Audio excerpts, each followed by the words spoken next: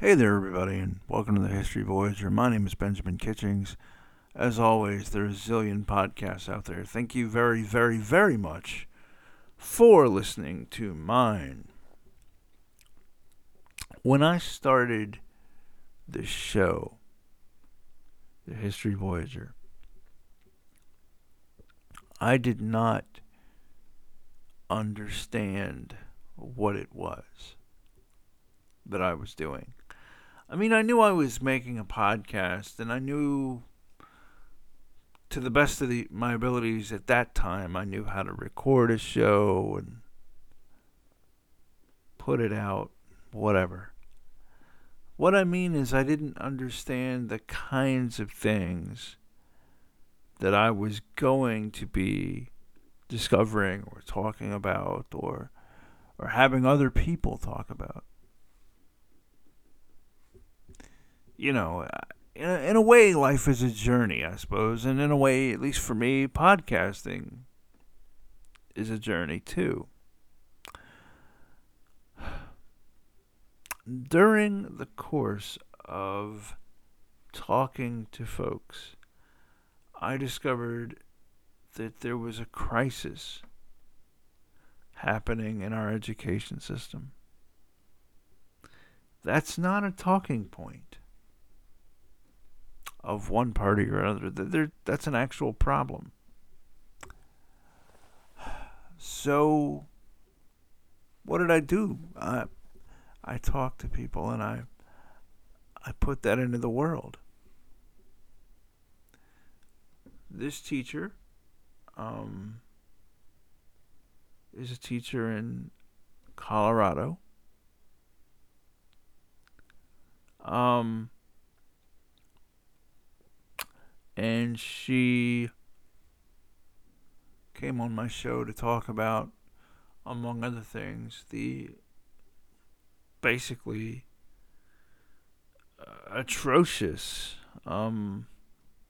conduct standards as she saw them in her immediate world. Here's a thought that I have. And the thought is this. And this is somebody who's talked to, I don't know how many teachers at this point, and I don't know how many podcasters I talked to, even that were teachers as a day job. And that was actually one of the things I was curious about, is why were so many teachers podcasters? And the answer I came to find out was that they got into teaching to educate people. And they felt like they could educate people better as podcasters than as teachers. And I don't know, I find that to be true. At least as far as the education, as far as being a podcaster, I find that to be true. It's if you're listening to a podcast, you want to listen to the podcast and you want to be educated. And not everybody who goes to a classroom wants to learn that day, or really any day. But anyway, with this person, we talk about, her experience. And there was a file that we refer to.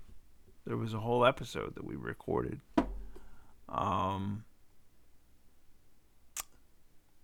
But basically, that file, there was a technological malfunction.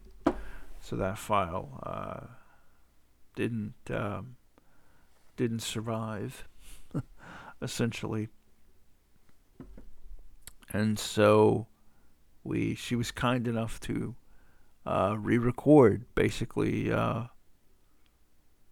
later that same evening. Anyway, folks, thank you for listening, and give this podcast your due attention. All right, I'll talk to you later. Bye bye. my little theory is everybody's an expert about their own life. I like that. What'd you say? I said I like that. Well, I had a professor in college who's now deceased, and he was a very famous man in his field, and he taught me oral history. Oh wow. And it's so wild too because I did not know how famous he was until I actually left and Hmm. would talk to people about this situation, the class, and what I was doing.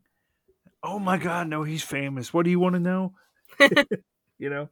Yeah, But so he really got me to think about oral history in a new and different way.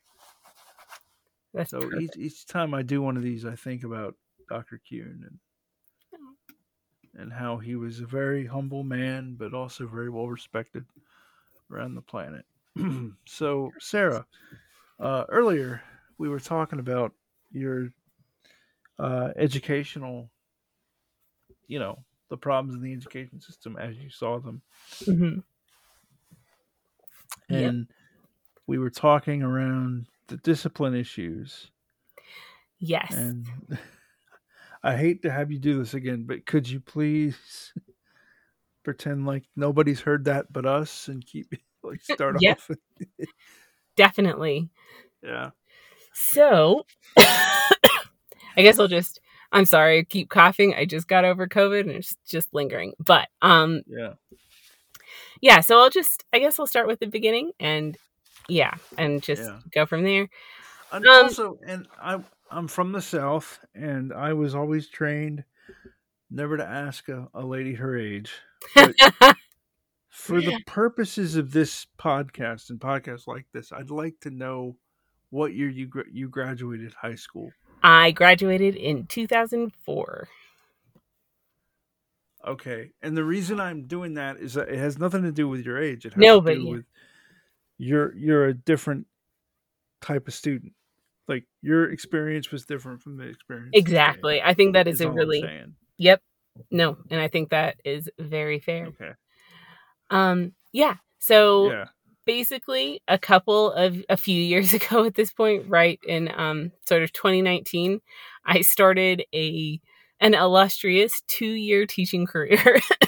um so I was an alternative license teacher of 7th grade, and I taught in some of Colorado's sort of rougher schools and districts. Uh and let's see. Yeah. And so what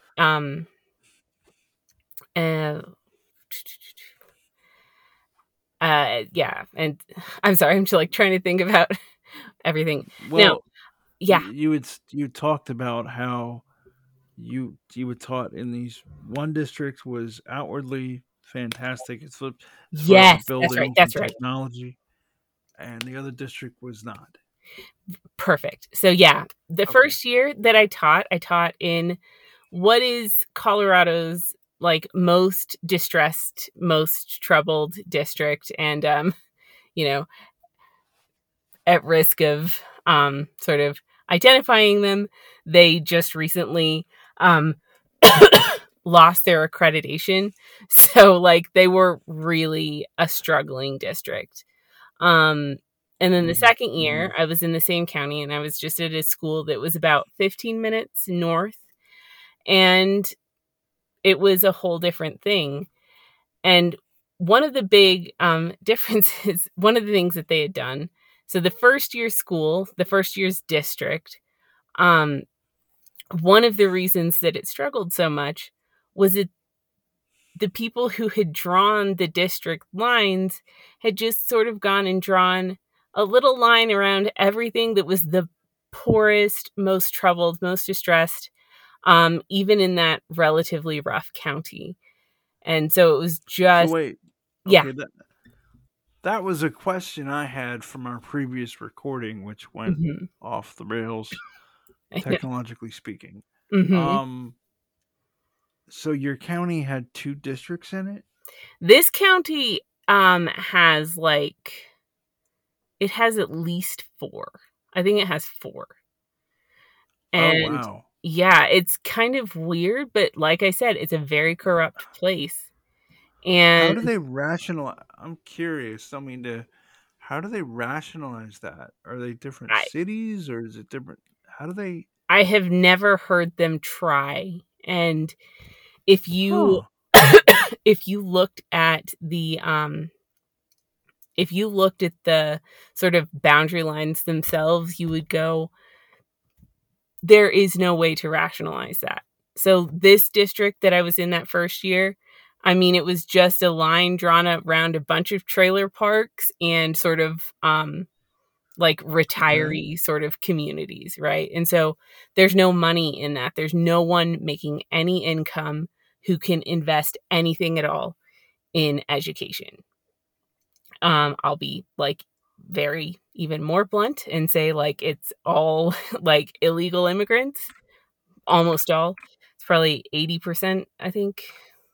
When I Uh looked huh. it up, it was 80% illegal immigrants and then like 20% just whoever couldn't like leave. And so, yeah.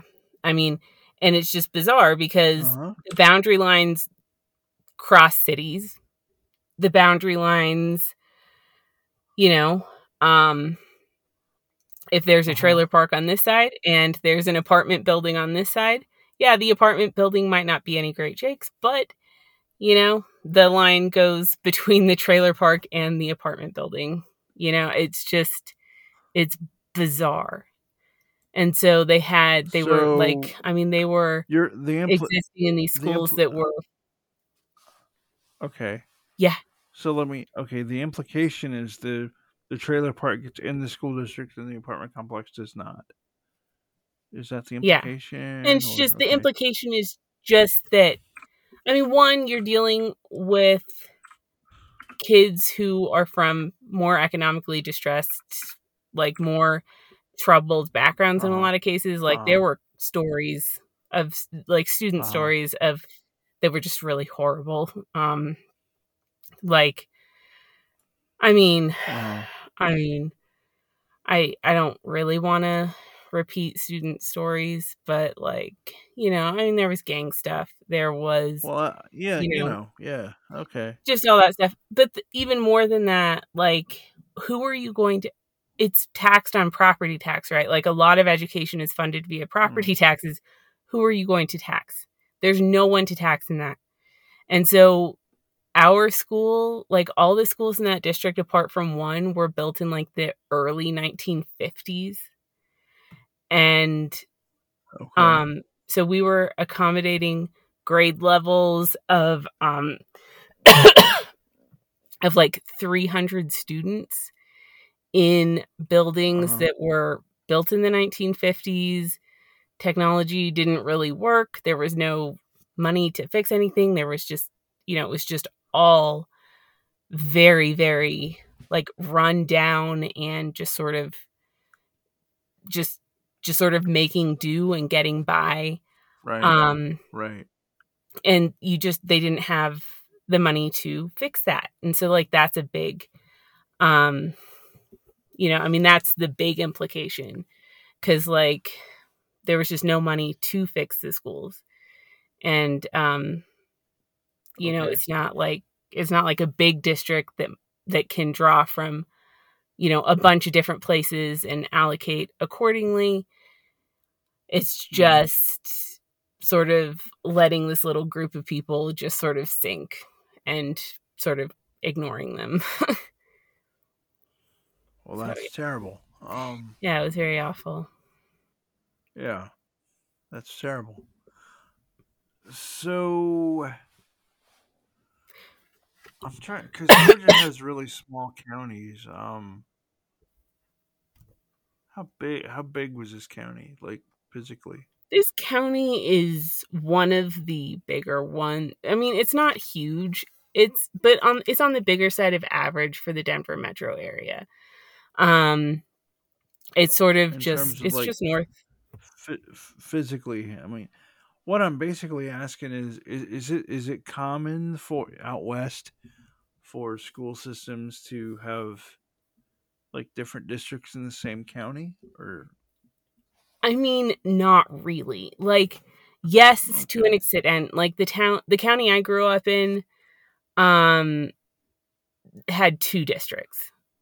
It had 2 major towns, and it had 1 district for each of those towns, which is perfectly rational. And I mean, Okay. obviously Denver is, we know Yeah. Denver's Denver has 1 school system really. And then so yeah, I mean, most of the counties are not broken up in this way. hmm. This particular one was, but it's a notoriously Hmm. corrupt county, I will say. Like, it's notoriously Hmm. corrupt. It's very, I yeah, Yeah. it's just Colorado's kind of a corrupt state. I mean, every state has its corruption going on. And this is really, I would say, the most famously corrupt part of Colorado. Hmm. Um, So yeah. okay, you were talking about Oh yeah, and in how the contrast, teachers. I should Yeah, you were I talking should about say how in the. contrast, that second year was at that district that was just north of it, and they managed to Mm, get all of the grant money, all the state funding, and they had all of these like fancy new technological, beautiful, like absolutely like really pretty schools. Um and like class sizes of mm, 25 students, whereas the other school district was dealing with class sizes of 40 students. mm, There was, and it was just real. It's really, um, yeah, everything about it was outwardly very nice, but and this is where we had gone before, but but they had like outwardly it was very, very nice, but inwardly, in order to get all of that stuff, they were cutting corners and they were sweeping things under the rug, and they were just sort of, yeah, What again, type of things are they? What type of things are they sweeping under the rug and cutting corners and such? that was like very much, there were a few different things, but discipline issues were the big one. Like, um Mm, the discipline issues were, it just like horrible, horrible things would happen, and the school would sort of write up a report that made them seem not that bad, and mm, things that kids should have been expelled for, they were maybe suspended for. Maybe things that kids should have been mhm. suspended for, they got no consequences at all for, and it was just, because And we're talking about, one kid put a girl in the hospital. yep, You said one. Yeah. that's my big Mm, go-to sort of uh discipline horror story, I would say, is we had this one kid who, he was a really troubled kid. He had a really, I mean, he mm, personally, he had a horrible upbringing and background. He mm, had just a lot of problems, and mm, the way that, I mean, and what and the thing is, what he did one day, he was always sort of acting out, but mm, one day uh he I mean, he was sort of taller and athletic, and he picked this girl, and he put her in the hospital. He hit her a bunch of times in the face, and she ended up with a mm, concussion. She had to be taken to the hospital from school. This is on the way back from lunch to mm, class. And and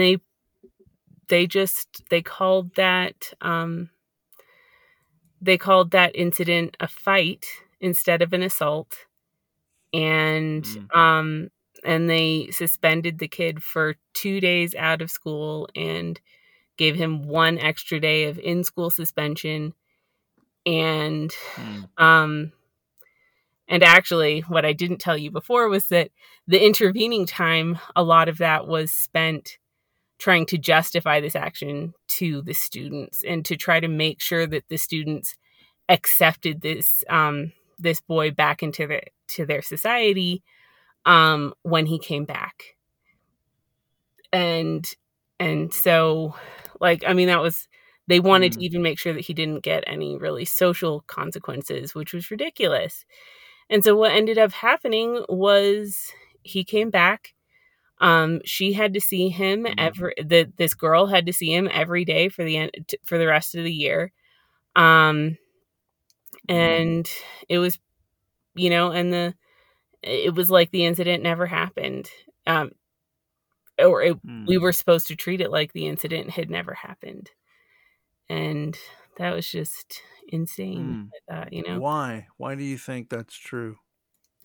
I mean, a big part of it is just, a big part of it is that schools get sort of evaluated based on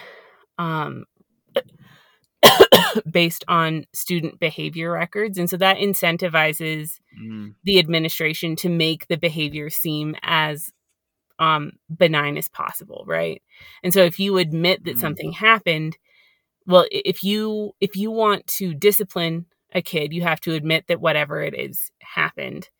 And then you get sort of dinged for that. And so they want to make their schools seem as good as possible. And so they don't record any of this stuff. And do they want to make their schools? Hold on, let me draw this out. Yeah. Do they want to make their school seem as good as possible so they can keep the technology? Yeah, I mean, I think it was a lot of that. I think it's like, they were going to the state and saying, look, we have this great discipline record. We don't have any of this stuff happening in the schools. We have, look at that district to the south of us where they've expelled 70 students over the course of this year. It's not 70, but, just for a effect, over the course of this year. And we haven't expelled anyone. We're all, we know how to we know how to deal with kids. We're at the forefront of all this. They really were marketing themselves as being at the sort of forefront of the way that things should work, and they were the innovators, and schools should follow their lead. And and that is that's one reason I think they get a lot of the grant money, is because they do that. We stayed open during COVID, and they were saying the exact same stuff of we're figuring out how schools can be open safely during COVID and blah, blah, blah, blah, blah. It was just, and it's just that whole, we're the trailblazers thing. And, and how much of, what does the technology allow them to do? I mean, it was just, it was just the nicest, newest projectors and stuff like that. It's not like, I'm sure there was some nice science equipment, but I wasn't a science teacher that year, so I don't really know. And it's just having all the Chromebooks and all the projectors and all the, just all the latest and the greatest and the nicest. And there is this reliance on technology, which I think is, in a way it might be a little bit too much, and maybe in a way, it could be a little bit more natural, and it could be a little bit more, but technology is not going to solve all of education's problems, What do you mean?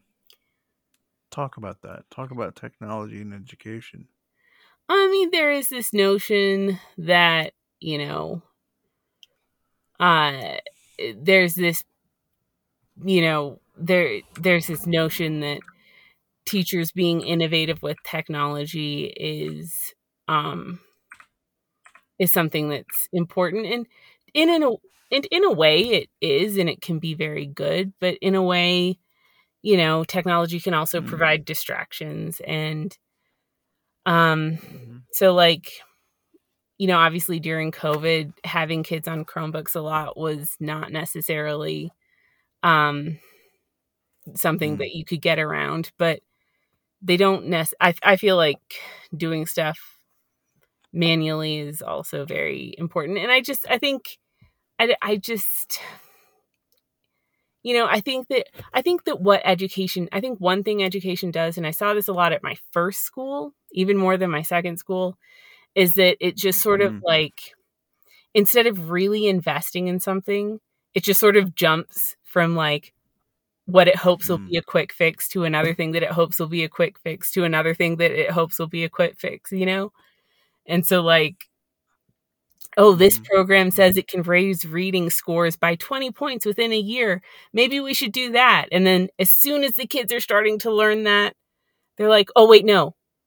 That one says it can do it in 20 points and this one didn't work. So let's do that. And then as soon as the kids are like learning that, they'll sort of jump to the next one, you know? And so it's just sort of, why do you suppose that is? I think everyone's just afraid of failing.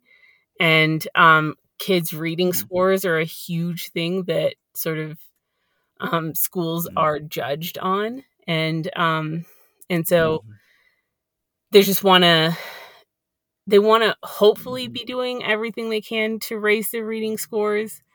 But they also want to, they also at least want to make it look like they were trying, like it's just this slight panic where it's just like, okay, everything is so, sort of, everything is so bad right now. What's going to fix it all? And the answer is overwhelming amounts of fixing lots of things that are very difficult to fix. That's the only thing that's going to fix anything. And even then it's going to take a long time. And that's not really an answer that plays well to higher ups. It's not an answer that plays well to the public. It's not an answer that, plays well to the students for that matter, or the parents. And so it's just like, well, we're going to put the students on this program 30 minutes a day and they're going to get better. And we're going to have data. Data is such a big thing. Just like, yeah, you need all the data. And it's just like, I'm sorry, but the data is not going to fix what needs to be fixed. Yeah. And I'm not even averse to collecting data. I asked you. Yeah. Yeah. Of course not. I mean, nobody is, but yeah. I know. I just feel the need to. No, I get it. I get it. Let me ask you a question. And I had asked you the same question before we had our technological kerfuffle earlier, which is my teacher podcast, my teacher episodes seem to be very well received. I hear a lot of talk about what's wrong with education from, like you were saying earlier, people that are driving a narrative, whatever that narrative is. What I don't hear are things like this. Things like what we're doing now. I don't hear that. Why not? I mean, I think it does go to that issue that, like, places like you had mentioned NPR or, any sort of big media outlets, they're trying to sort of gather the big voices, and the big voices are the people who are pushing a narrative, whether that's a political narrative or whether they're, the leader of the teachers union, which is a whole different type of political thing, or whoever it is. I was going to say also maybe by the time you're somebody on NPR's radar or somebody on ABC, CBS, Fox, I don't care. By the time you're on that radar, you're probably not one of these people that are in the trenches in education. And you're probably I think that's not one of very these people true. And there is that, like, there is a big thing. One statistic that I think is really sort of eye-opening for education is that the average teacher lasts 5 years in the classroom before burning out. And so there's a whole lot that can be said about that. But one thing that goes into this is that a lot of the people who move into administration try to get there as fast as possible because teaching is horrible. And so they don't necessarily get there. They don't necessarily, they don't put in their 10 years in the classroom and get really, really, really good and really understand what needs to be done and then go and implement it. I mean, sometimes they do. Sometimes they do. My first principal was fantastic and he had done that, but a lot of times they don't. The principal at my second school for the majority of the year, he had spent 2 years in the classroom, and then he had gone and become a librarian. And then from the librarian side of things, he had gone and become an administrator. Okay. He had tried to get out of the classroom as fast as possible, and suddenly he was the one who was making all these decisions. And the vice principal at that same school, she had been in the classroom 5 years before she had used her connections to go off and become what's called an instructional coach, or what's called a coach. And that's your first foray into administration. And then she moved into being a vice principal. And so all these people in these big roles, there's a better than decent chance that they didn't ever really spend any time in the trenches at all. And they don't know what they're doing. They're just trying to get ahead in the school system. Because being in that teacher role is a very, very difficult one, and no one actually wants to do that for that long. Huh. So, if you could wave a magic wand, right? I mean, like I asked you earlier, you graduated high school in 2004. Looking back, what do you think was different between when you were in high school and today, as far as the schooling and like the culture of the school itself, like that? I think, that's somewhat hard to really take a firm position on, because I know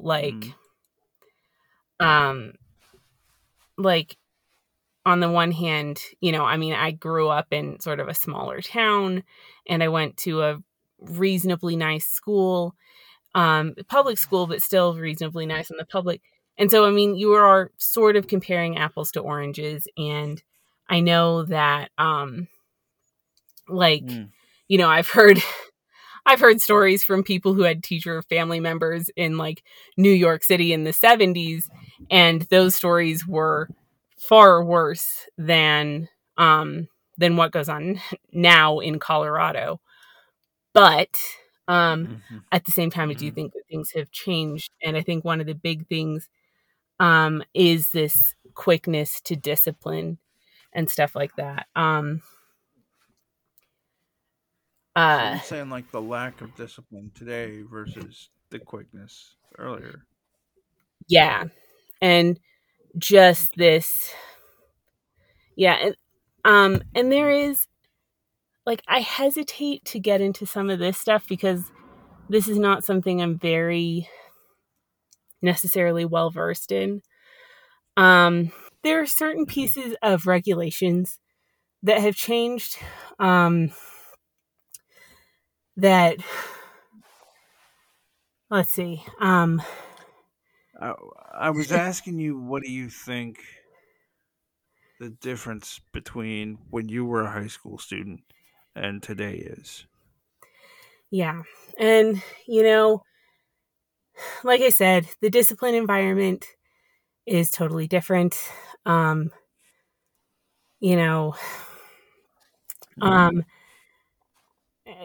terms of what's tolerated and all that stuff. I know that regulations have been changing, and other teachers that I've talked to that know more than I do say that they sort of started changing in 2002 with No Child Left Behind, but then they've really just started, that was just the very, very beginning. And then you got to, like you had pointed to 2010 as a year that things that had really started to change. And I would believe that. I'm not really an expert on the regulation side of things. I know that one of my to be clear, one of my guests previous did that I'd yes, I'd that's put right. out, so yeah. The thing is, I know that like I really hesitate to really get into what I have pondered because I know that I don't know that much about this side of things. Well, like, what have you pondered, for example? Like, there is... Okay. So I know that the regulations regarding, like, special education have changed. How so? And that's where I don't know a huge amount. I know that you can't really expel a kid who is enrolled in any sort of a special education program. And sometimes that's appropriate, but sometimes it's really, really not. And so, like, and a lot of kids, I don't know, they're sort of like, okay. I don't want to say anything that's like, I don't want to sound like I'm saying, oh, we should be able to expel the special ed kids or whatever. But like, okay, I had this student and she shouldn't have been expelled. But, I mean, she was the biggest behavior problem in the grade, and they enrolled her in a special education sort of program. Or they gave her an IEP is the term. They gave her an IEP because she was a little behind in math and she was struggling in math, and she probably did have some difficulties in math. But that didn't really affect her behavior. You know what I mean? And so, like, I think that, a lot of behavior gets justified on the basis of IEPs when that's not really what's best for the kid, and it's not really what's best for the school. And then IEPs don't necessarily get the type of support that they need, because one thing that definitely has changed has been that special education has been moved into the general classroom environment. And in a lot of ways, like, that's good. You want to, have, you don't want to just like sequester the kids with mild learning disabilities or anything like that. But it does create this sort of issue where teachers don't have the kind of support that they need to be able to teach to all the different skill levels that they need to teach to. You could have a kid who is illiterate, and you could have a kid who is functioning at easily the high school level in 7th grade. And you have to teach like all of these kids at the same time.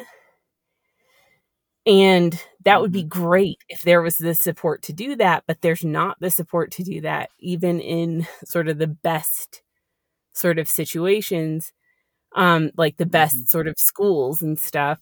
And certainly if you're in places like I was, there definitely isn't the support to do that. And then that sort of frustration leads to increased behaviors, but then you don't want to do anything about those behaviors because you know that part of the reason that they're happening is because the kids are either bored or frustrated.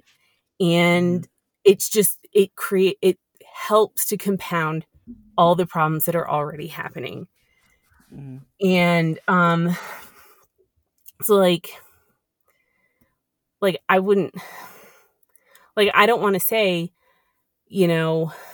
oh, this sort of increase in prevalence of IEPs and bringing special education kids into the general classroom environment for much longer periods of the day. I don't want to say that those two things are bad, but they're implemented in a way that all of the sort of responsibility, most of the responsibility ends up falling on people who don't have the support to make it work.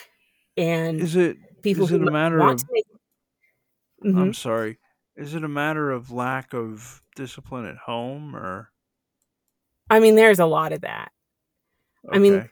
there's a lot of lack of discipline at home. Mm-hmm. I mean, when you're dealing, like, especially in my first school, I mean, the kids were a lot of times, I mean, the kids were, I mean, their parents weren't around, Their parents were either working or in some cases they were, that had substance abuse issues, let's say. Um, Mm-hmm. and and so these seventh grade kids were raising their um young siblings effectively on their time sort of away from school. And then there's two things with that. I mean, one is like, no, they're not getting disciplined, and the second is they think of school as their sort of break in the day from their real responsibilities. And that's just, I mean, I don't think that that particular type of thing has changed, really. Mm-hmm. I think that's just a function of where you're teaching. Um, Mm-hmm. but it's just in terms of like how you make it work in the classroom environment is what becomes very, very difficult. And in a way that's positive for all the different students. Mm-hmm. I don't know. But yeah, in terms of waving a magic wand, yeah. Yeah, I think that, gosh. Yeah, I mean, so what would you do if you could wave a magic wand and Um, let's see. Yeah, I was trying to, that is quite a question. Let's see. yeah. Let's look. I took some sort of notes to myself thinking about this and preparing for this. Let's see. Yeah. You know what? I think, hmm. I mean, one thing you could do, honestly, is I mean, when I was in high school, there were like legit consequences for stuff. Yeah, and see, legitimate consequences would, I think that would go such a long way. Mm-hmm. Because, and the thing about the consequences is they do need to be, um, they do need to be consistent. And Mm-hmm. one thing that causes them to be sort of inconsistent is the administration. Like we've talked about, even like, principals who really try to push through with consequences, they get backlash for that from the community, from the parents. Mm-hmm. My first principal, he tried to administer consequences, and parents went frequently to the press because they, got mad, and they accused him of, locking a kid in a closet or not allowing kids to go to the bathroom or whatever.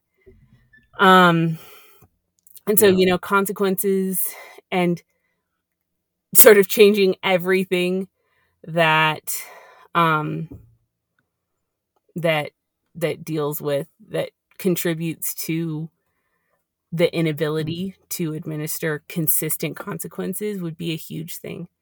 Another thing I would say is just getting rid of phones, of smartphones in the classroom. which is very, very difficult to do, but that would just go a massive, massive way toward fixing a lot of issues. Yeah. Because they use them to bully each other, the kids do. They become the biggest fight. Well, also, I mean, I don't think you had to deal with a phone in school, but as far as like a smartphone. Yeah, no. But another thing would be like, well, my phone's better than yours, blah blah. Yeah. Oh man, yeah. I mean, I was such a I had an Android phone teaching, and it I got made fun of by so many kids because I didn't have an iPhone, and I was like, yeah, I don't have an Android, or I don't have an iPhone. And that was, I mean, my hope was that would make it sort of more okay for some of the kids to not have iPhones. And what was really funny, and there is this push now to sort of normalize smartphones in the classroom, and I think that's got to be the worst thing in the world. Okay. But the one of the very few good things my second school did was just halfway through the year, we had a big smartphone bullying incident, and we collected phones at the beginning of every day, and we put them in a closet, and the kids just weren't allowed to have them at all, like not in their backpack, not anything during the day. Talk about, okay, a smartphone bullying incident. Okay, I have some imagination. I can kind of see that. Mm-hmm. See what that is. But what are we talking about? Taking pictures of kids without their sort of consent and putting them onto social media. And then, there was this group that was like this, I don't know, Snapchat group that was take down this one student, and they would take pictures of him, and it was awful. Like nudes, or no, just pictures of him, because he was sort of a little quirky and weird, and they'd take pictures of him being quirky and weird and share them and say how awful he was. I mean, I have an Android. Yeah. Yeah. Android's better than iPhone. I agree. It's, honestly. Mm-hmm. I used to use Apples to edit video. Yep. Sorry. To me, I just don't get the whole, like, I have to be one of the, my bubble has to be, what is it, blue on somebody else's phone. What do I don't care what my text looks like on your phone. Exactly. I don't care. Exactly. Oh man.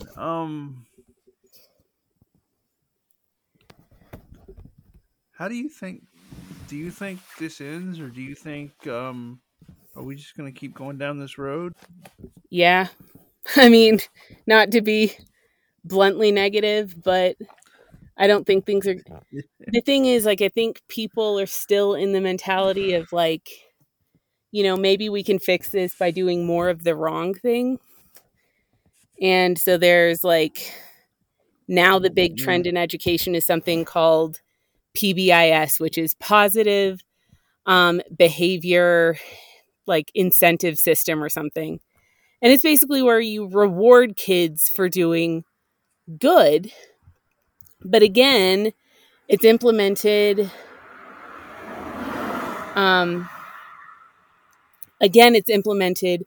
With all of this, without the support. And so it's implemented poorly. And so it's just sort of basically like, hey, kid, if you pass this test, I'll give you a piece of candy. Hey, kid, if you don't fight someone today, I'll give you a piece of candy. And it's just like, and then they just think for every little thing they do, they should get a reward. And I mean, that's the new trend. And, you know, maybe implemented properly, Boy, that's a good thing. if the old people if the old people thought the soccer participation trophies were crazy, just wait till these kids get older and I didn't beat up my Well, coworker today. I'd like a piece of candy. well, I mean, California Mhm. already contemplated a system in which they would the notion was that they would, if you murdered somebody, then they would pay you in the future not Mm. to murder anyone else. And you know, and that's that. I think that's where this is going, you know. Or Wow. like Alberta during COVID, they were paying people to get the vaccine. And I had this Facebook friend who, or he was a roommate of mine in college, but he posted, he's like, and he was from Alberta, and he was like, you know, Mhm. wait a minute. So all the people who just sat there um and he was like, so wait a minute, all the people who got the vaccine because it was the right thing to do, um they Or didn't get because they were anything for like getting the legitimately vaccine. worried about their health or Yeah. But yeah. now you're going to sit here and reward the people who are only going to do it for a reward. And I mean, I think that's like, you know, that's sort of, I think that is going to enter our society. And I think that is going to really upset a lot of people. But, you know, I could see oh sorry. I could see a yeah. lot of problems 10, 15, 5 years down the road. Well, I'm acting like an adult at work. I should have a candy. Yeah, You know, exactly. And I mean, just saying, I just think we, saying. yeah, I think that is going to be Yeah. a thing. And, you know, Mm. I mean, I've read certain things that people have said, which just went with that. Like, oh, yeah, you know, why am I not rewarded for, you know, getting to work on time every day? I should get a, you know, whatever for that. It's like, no, you just do it. You do it because that's what you're supposed to do. If you want a reward, I go out and mean, actually, you know, yeah, oh, but I mean, the an older generation yells about soccer participation trophies too. So, yeah, I I know. mean, eventually everybody metaphorically stands on a lawn and yells to get off of it. Yeah. That's what I think. Like I think that's what's gonna, you know, I've always wondered like what it would take. I'm sorry, like this is off No, I topic. get it. You know, for the millennials to become the sort of boomers of the next generation, you know? And I think this is going to be it for us. I don't know, but I think that. I think this is going to be it, where it's just like, wait a minute, we're paying people not to murder people? Really? So, I mean, and these are seventh graders, right? So, Yeah. have you heard about anything escalating? What are they? Because if you're a senior in high school, you're not going to be, oh, I'm not going to hit Sally because, okay, you're going to give me a candy bar and I'm not going to hit Sally. Great. Awesome. Right. I know. I know. Well, I mean, a big joke in my I first mean, year of teaching, ugh. Yeah. there was this big joke in my first year of teaching where, you know, because like all the kids, if they would act out, these kids would just, you know, if they'd get called on it, because the teachers in my first year and the administration in my first year took discipline seriously. Um, but the kids would just be Hmm. like, "Oh, I have an IEP," so they'd go and they'd, you know, do something ridiculous, and then get to the dean's office, go, "No, I have an IEP. Like, you can't do anything to me." And they're like, so the big joke was, can you imagine these people getting, you know, arrested, these kids getting arrested, which, I mean, it's kind of sad because, I mean, a lot of them are going down that path. But, you know, can you imagine these kids getting arrested and just like, officer, I have an IEP. Like, no, Mm, like, mm. that's not preparing them for life. It's like, yes, an IEP means that we try to accommodate you and try to help you, but you have to be responsible for your behavior. And these kids were being taught not to be. And And that's to me, I mean, not to interrupt, but that's no. something to me that I just going through life is like you have to be on some level. Okay, yeah, okay. I'm a big believer in trends and forces. Okay, I'm a Mhm. huge believer in like things happen that are beyond your control, and to a huge Mhm. extent, you just react to that. Okay, Mhm. huge believer in that. Yeah. But at the same time, I mean, if you don't turn up to work enough days, you're gonna get fired. If you, Yeah. you Well, know, if I you had this did, conversation. I had this conversation in my yeah. second year. This goes really along with it. I had this conversation in my second year with these students who were like, "I'm not working in a group with that kid." And this was something that, the lack of structure Hmm. made them feel like they could just say, "I'm not working in a group with that person." And I was like, "Do you think that in your life you're going to have the option of working with exactly who you want when you want?" And they legitimately said yes. And I was like, "Okay, now you need to step back a minute and you need to look at me Hmm. and look at your other teacher," because like there were only two teachers for this grade level because it was sort of a weird situation. And I was like, "Do you think that there is any possibility whatsoever that we would have ever hung out in school? Do you think we would have been friends in school? Do you think we would have sat at the same table in school? Do you think that that's what we would have done?" And they're You like, mean you mean "No." the other teacher and you? Yeah. And they're like, Like "No." And I was like, why "Right." why would you say that? Like why Well, would you it's say because I was using this. I mean, we were like polar opposite people. And it was a good way of uh saying, like, and then I followed it and I was like, "We work together really well," which was only half true. But I was like, "We work together really well." mhm. It's not about who you want to pal around with, who you work with.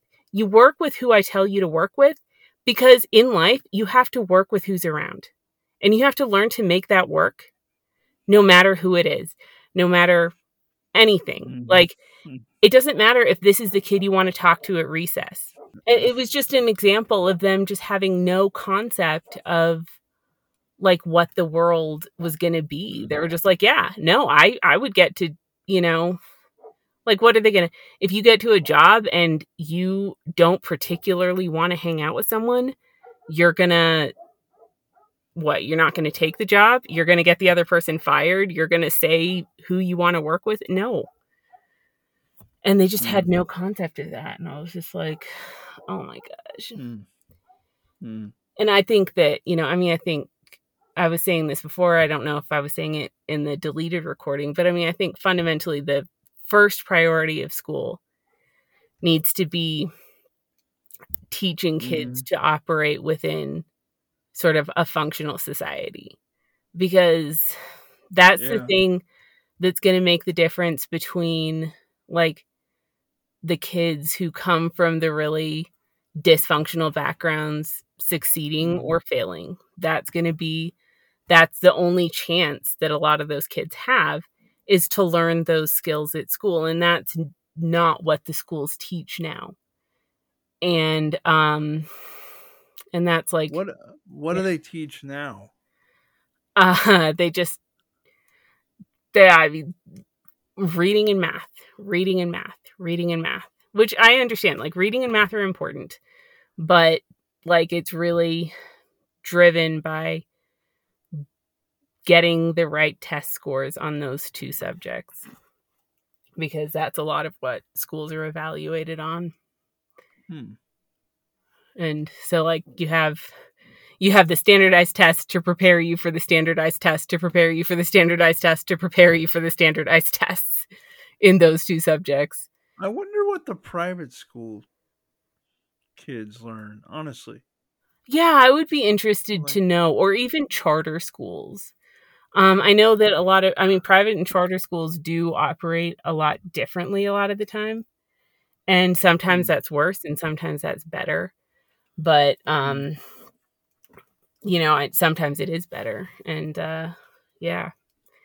getting I out don't of know. Like, that sort of I bureaucratic honestly don't training. know. I Yeah, mean, I know what one or two private schools just from my friends, but growing up, right. but hmm I think it just differs based on the school. I think, you know, yeah. I mean, I Well, interviewed at a charter school that really just took this extremely classical approach to education. Like, what do you mean extremely classical? I mean, to the point where I want to say they even did like the Hogwarts style like house system. Like it was just really going back to, the just Oh, sort of really, really old fashioned stuff. And, they were okay. just very, um, you know, but it's apparently a really cool place. But, so I know you can sort of Made get by into whatever with made, those. Sorry. made by millennials that grew up reading Harry Potter. So, They were a bit older than that, but yeah, something like that. Just like they were just, I don't know. I mean, I feel like uh, they were just sort of these sort of yeah. old timey Uh, professor types. yeah. I don't know. I mean, I tell you, all these podcasts I've done on this topic have been really educational for me. Um, to say nothing, leaving aside all the people, to say, that whatever. For me, it's been really educational. But the question, why do I meet a lot of hostility from some teachers? Like they just, why do you want to talk to me? Like, why? Um, Is it they're afraid or maybe, you know, I don't know. yeah, yeah. Well, thank you. Yeah, this has been awesome. That was Sarah, and that's about as anonymous as whatever. But this is part of the anonymous teachers series. And again, if you want to talk to me about just being a teacher, I want you to be as anonymous as you want to be. I think I've even had at least one person basically insist that I have their first and last name. But, the thing I find sort of the most interesting about this series, and one of the reasons I keep having these people, is because, first of all, it's a political problem now, or, in our current politics. But in other things, I think this is really important because a professor of mine said the problem with being kids is they grow up and become adults. And I wonder what these adults that are going through public school now, I wonder what they're going to be like, years down the road where they're basically given candy to behave properly. And I'm not saying that folks in my generation weren't given metaphorical candy for sure, but this idea of like a Pavlovian bell system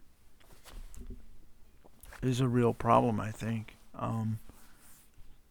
Perhaps moving forward. Um, Again, thank you to my guest, who will go by Sarah.